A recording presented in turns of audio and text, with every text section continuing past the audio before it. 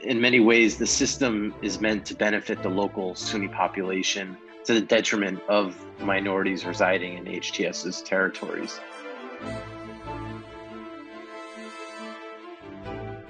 Hello, and welcome to the USCIRF Spotlight Podcast, a podcast series by the U.S. Commission on International Religious Freedom, where we take a deep dive into religious freedom conditions around the world, breaking the situation down for you. Each episode, we focus on a different country, region, or topic. Not only do we analyze and explain the religious freedom situation to our listeners, but we also make policy recommendations to the United States government in order to address the immense challenges we bring to light here.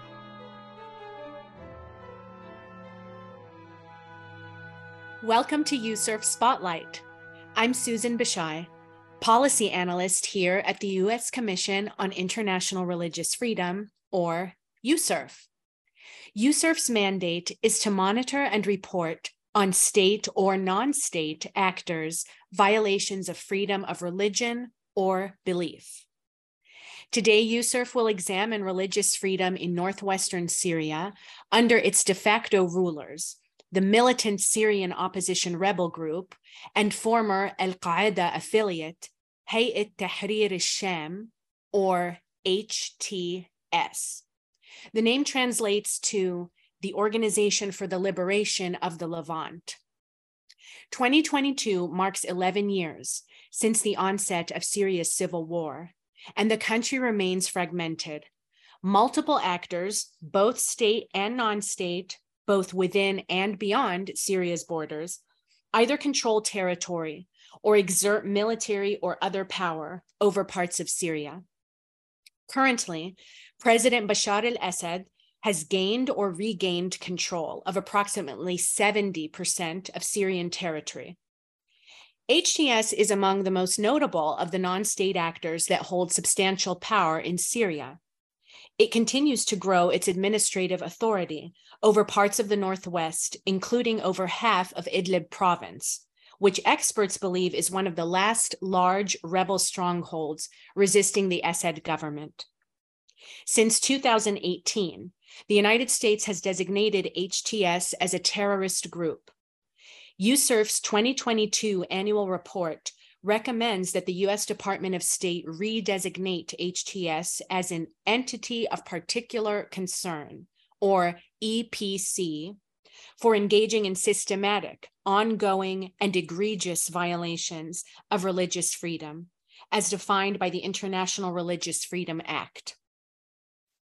To help analyze HTS's governance and its ramifications for religious freedom in northwest Syria, today we turn to Dr. Aaron Zelin, an expert on Sunni Arab jihadi groups in North Africa and Syria, as well as the trend of foreign fighting, online jihadism, and jihadi governance.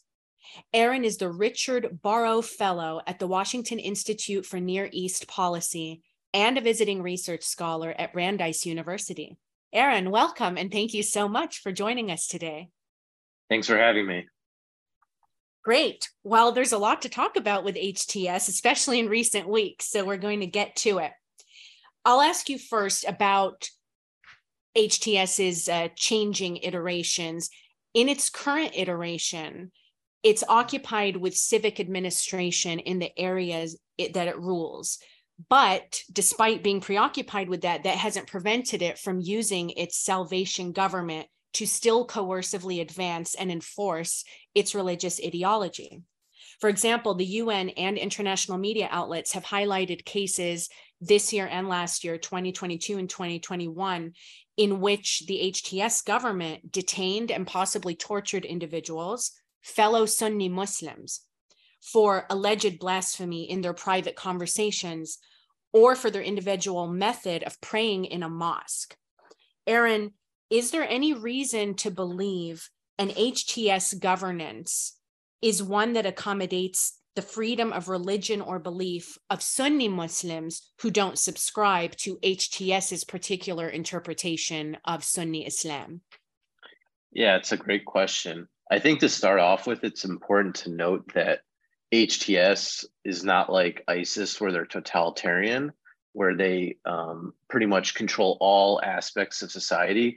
It's more your garden variety authoritarianism. I know that, it's still not great, but I think it's important to distinguish those two things, and that HTS is not sort of monitoring and checking on every single person all the time, every second of the day. That being said, at the mosques and within the Sharia faculty at Idlib University, which is the main university in the areas that it controls, the Salafi religious Aqidah or methodology is taught, but other schools of jurisprudence are also emphasized with a specific role for the Shafi madhab or school of law, as it's sort of the most common one historically in the Idlib region.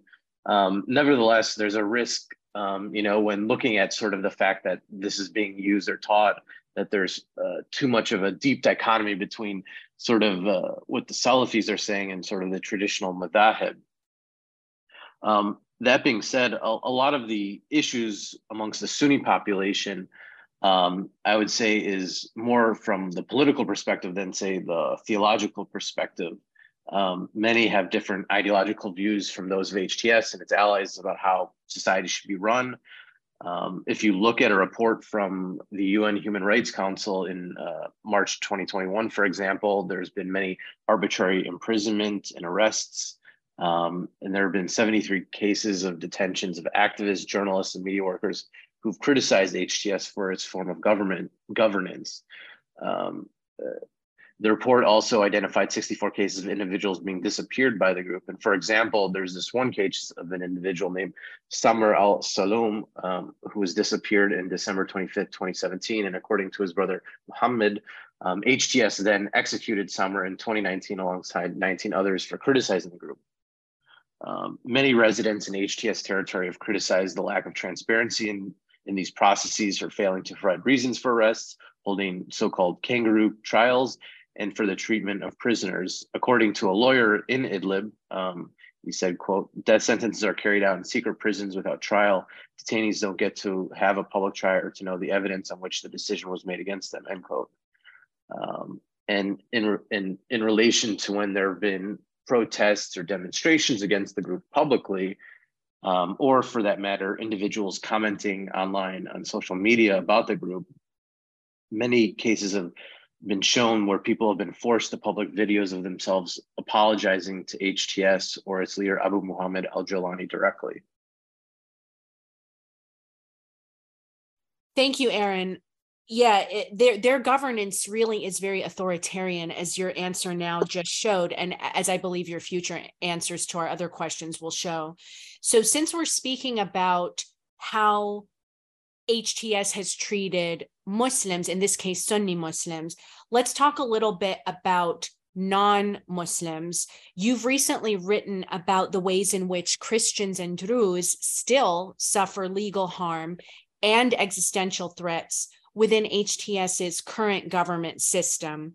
Can you elaborate on what some of those threats, now in 2022 might be?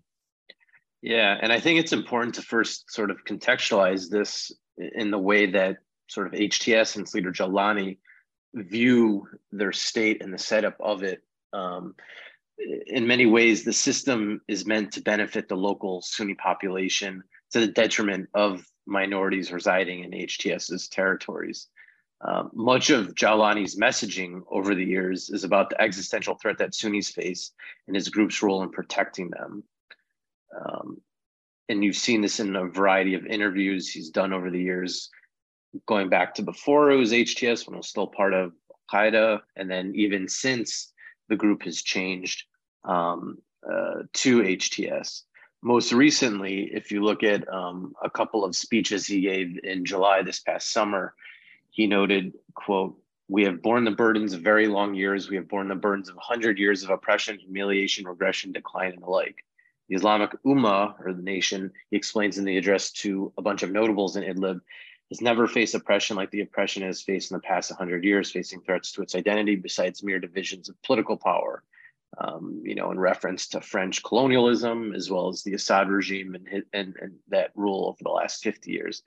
This is one of the reasons why, as Jawlani stated in another address during that time to a bunch of ministers in the Salvation government, where he said, The project in the liberated areas is no longer merely a revolution against oppression and tyranny, but rather is transformed into building a Sunni entity because Sunnis are facing an existential danger in Syria, end quote.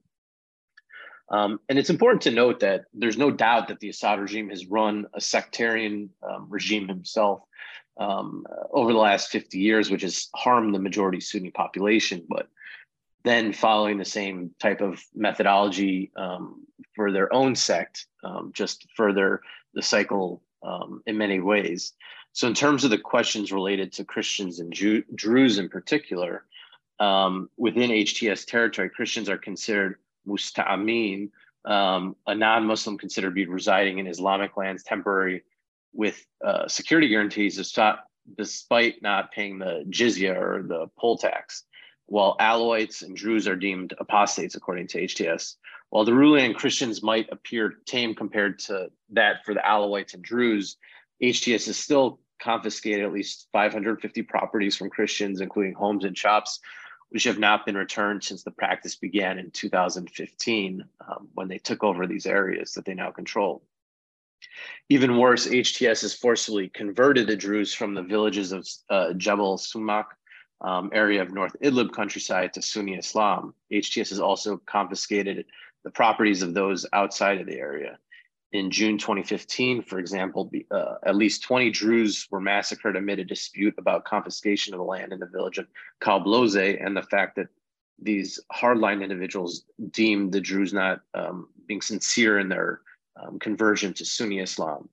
And more so today, Uyghur members of the HTS allied Uyghur-led foreign fighter outfit Katibat al-Huraba al-Turkestan occupy many of the properties in Kalblose that were owned previously by the Druze who are outside the area now. And locals claim that these Uyghurs are hostile and abusive toward the original Druze inhabitants to this day. Yet, in light of HTS's own sectarian Sunni identity, it's important to temper expectations when, say, Jawlani meets Christian or Druze notables, which they have been attempting to try and showcase since June earlier this year. It's important to remember that the status of both Christians and Druze is still very much subordinate and based on accepting Sunni Muslim rule and dominion over the area. Thanks. I'm glad that you added that part, because I've noticed myself in 2022 just a real acceleration and escalation of what I would call a public relations campaign that HTS is mounting, specifically with regard to minorities such as Christians and Druze. You know, they opened a well for the Druze and promised to give Christians back their land. So it is interesting that that existential threat still is embedded in their systems. So thank you so much for speaking to that. And actually, that will bring us to our next question. So now, to recap, we've discussed Sunni Muslims who don't ideologically align with HTS's version of Islam. We've discussed non-Muslim minorities such as Christians and Druze. And I want to move on to perhaps a smaller group, which is Muslims who are not Sunni. And we know that their population isn't huge in the areas that HTS controls. Many of them have either fled or been forcibly converted to Sunni Islam. And also there's been an influx. I mean, a lot of Idlib's current population is Sunni Muslims from other parts of Syria who were displaced there. So as a result, there doesn't seem to be a very large non-Sunni Muslim population, but to the extent that any are still left, are you aware of any HTS policies or actions or just even attitudes among HTS personnel in place today that would be discriminatory or insightful of violence or just otherwise unfavorable to Muslims who are not Sunni? Yeah, it's another great question. So similar to what we saw with the Christians and Druze, HTS and other armed groups over the years have confiscated properties in the villages of Al-Ful and Kathreya, which are both historically Shia, but were then evacuated from the village in 2018 when there was sort of a deal with the regime to remove them. So as far as I'm aware, they're overtly, at least, it's plausible that people could be hiding their true affiliation, but outwardly there isn't really much practice of Shia or much coverage of it. But just to get an idea of sort of how they think about these groups of people. Back in 2016, after Jawlani broke from Al-Qaeda, he told Al Jazeera, for example, quote, "Today we have entered a stage of defending our existence that is the state of the Sunni people in Al-Sham. If God forbid the Rawafid," which means rejectionists and is a derogatory term for Shia, essentially the equivalent of the N-word in this context, if their so-called project is hostile to Sunnis and succeeds, if it succeeds in Al-Sham or Syria, this will extend to transgress on the Sunnis in the entire region. So in many ways, Jawlani and HTS don't just frame this as an issue locally, but as a broader regional problem as well. So if there was any sort of manifestation of anybody trying to, practice Shiism, I imagine that there would be some level of crackdown, even if it seems right now, at least publicly, you don't see this in the areas that it controls. That's interesting. So it sounds as if, I know you did compare them to ISIS and contrasted them earlier, but it does sound from all of your answers so far that HTS, does still have an ideological bent.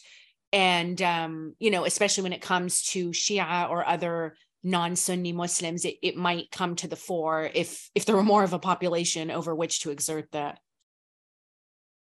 Yeah, definitely. I think the difference is more just that the question of enforcement, where ISIS would try and enforce literally everything for the most minor infraction or what they perceived as being against their views or what they're trying to do, whereas HTS doesn't necessarily enforce everything every day. It's more if it's deemed as what they see as a political threat to their own power base. Great distinction. Thank you. So since we're talking about their enforcement, that's a great segue to talk about the police force. Now, it's our understanding that HTS, as we know, HTS has rebranded itself, and it has gone through many permutations, many names since its original origins around 2011. And it's interesting to watch the evolving or the evolution of institutions within the Salvation Government, which also have likewise had their own trajectory in terms of renamings and rebrandings. So we've been hearing that the religious police force, formerly the religious police force, has, like HTS, changed. It's now possibly had a successor force, the morality police, or else they work together. And that both of these forces have targeted women and girls for perceived violations of essentially their interpretation, HTS's interpretation of religious law and how it applies to women and girls. And even when they took over last month in October, HTS took over parts of the Aleppo governorate, which we will get to shortly. But we heard that they immediately instituted a stringent dress code based on religious grounds for girls and women when they took over those parts of Aleppo province. So can you tell us a little bit about the ways in which HTS's current government and police force, irrespective of whether they, brand it the police force or the morality police or the vice police, how have they wielded their religious ideology against women and girls specifically? Sure. So one of the instruments that HTS uses to control or hamper women's lives is the Hizbah, or moral policing apparatus. Of course, the Hizbah patrols can be done against men too, but a large part of it consists of policing women in public. And to get to sort of this evolution, as you described, HTS's Hizbah entity has gone through various phases, from being called Suwaid al-Khair, which was formed in June 2017, to Al-Falah Center in May 2020. And since August 2021, it has been subsumed into the Salvation Government's Ministry of Endowments, Dawah and Guidance, to sort of legitimize it more. As part of this shift, the ministry launched a campaign called quote, Guardians of Virtue, which led to events, competitions, and various billboards being put up on the streets to reinforce a message that defines a woman's appearance and a manner in a narrow and misogynistic sense.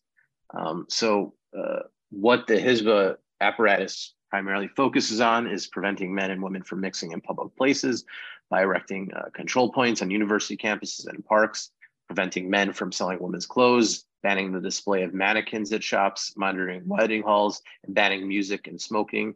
In addition, it is known to interfere with women's clothing and accessories and forcing humanitarian organizations to separate their staff by gender. In many ways, this has given free rein to HTS's Hizbah patrols to beat up, flog, or even imprison violators. And just to give a few examples so people understand this, a female Hizbah member beat up the female director of exams at Idlib University due to a dispute over her outfit.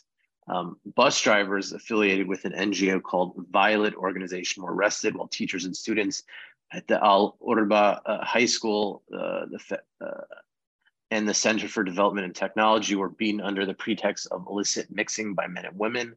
The Hizbah forces brought moral charges against a woman and a male merchant for being inside the shop alone without a mahram or guardian. They also blamed the merchant for not hiring a female shop assistant for such situations. And then finally, the Hizbah patrol stopped a woman walking around Idlib's public park because she was wearing an allegedly, quote, eye-catching tight dress, end quote. And the Hizbah agents then scolded her for more than 10 minutes in front of everybody else in the park. Thanks, Aaron. Now for our last question, I want to talk briefly about HTS's complicated relationship with Turkey, which is a major component of the geopolitical calculus for Syria. HTS is not what we would call a Turkish-backed group proper. There are other groups that we do call that.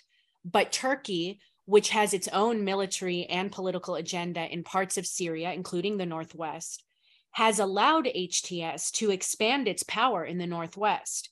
And HTS has served sort of as a watchdog almost. It has attacked, a watchdog for Turkey. It has attacked some groups that are opposed to Turkey.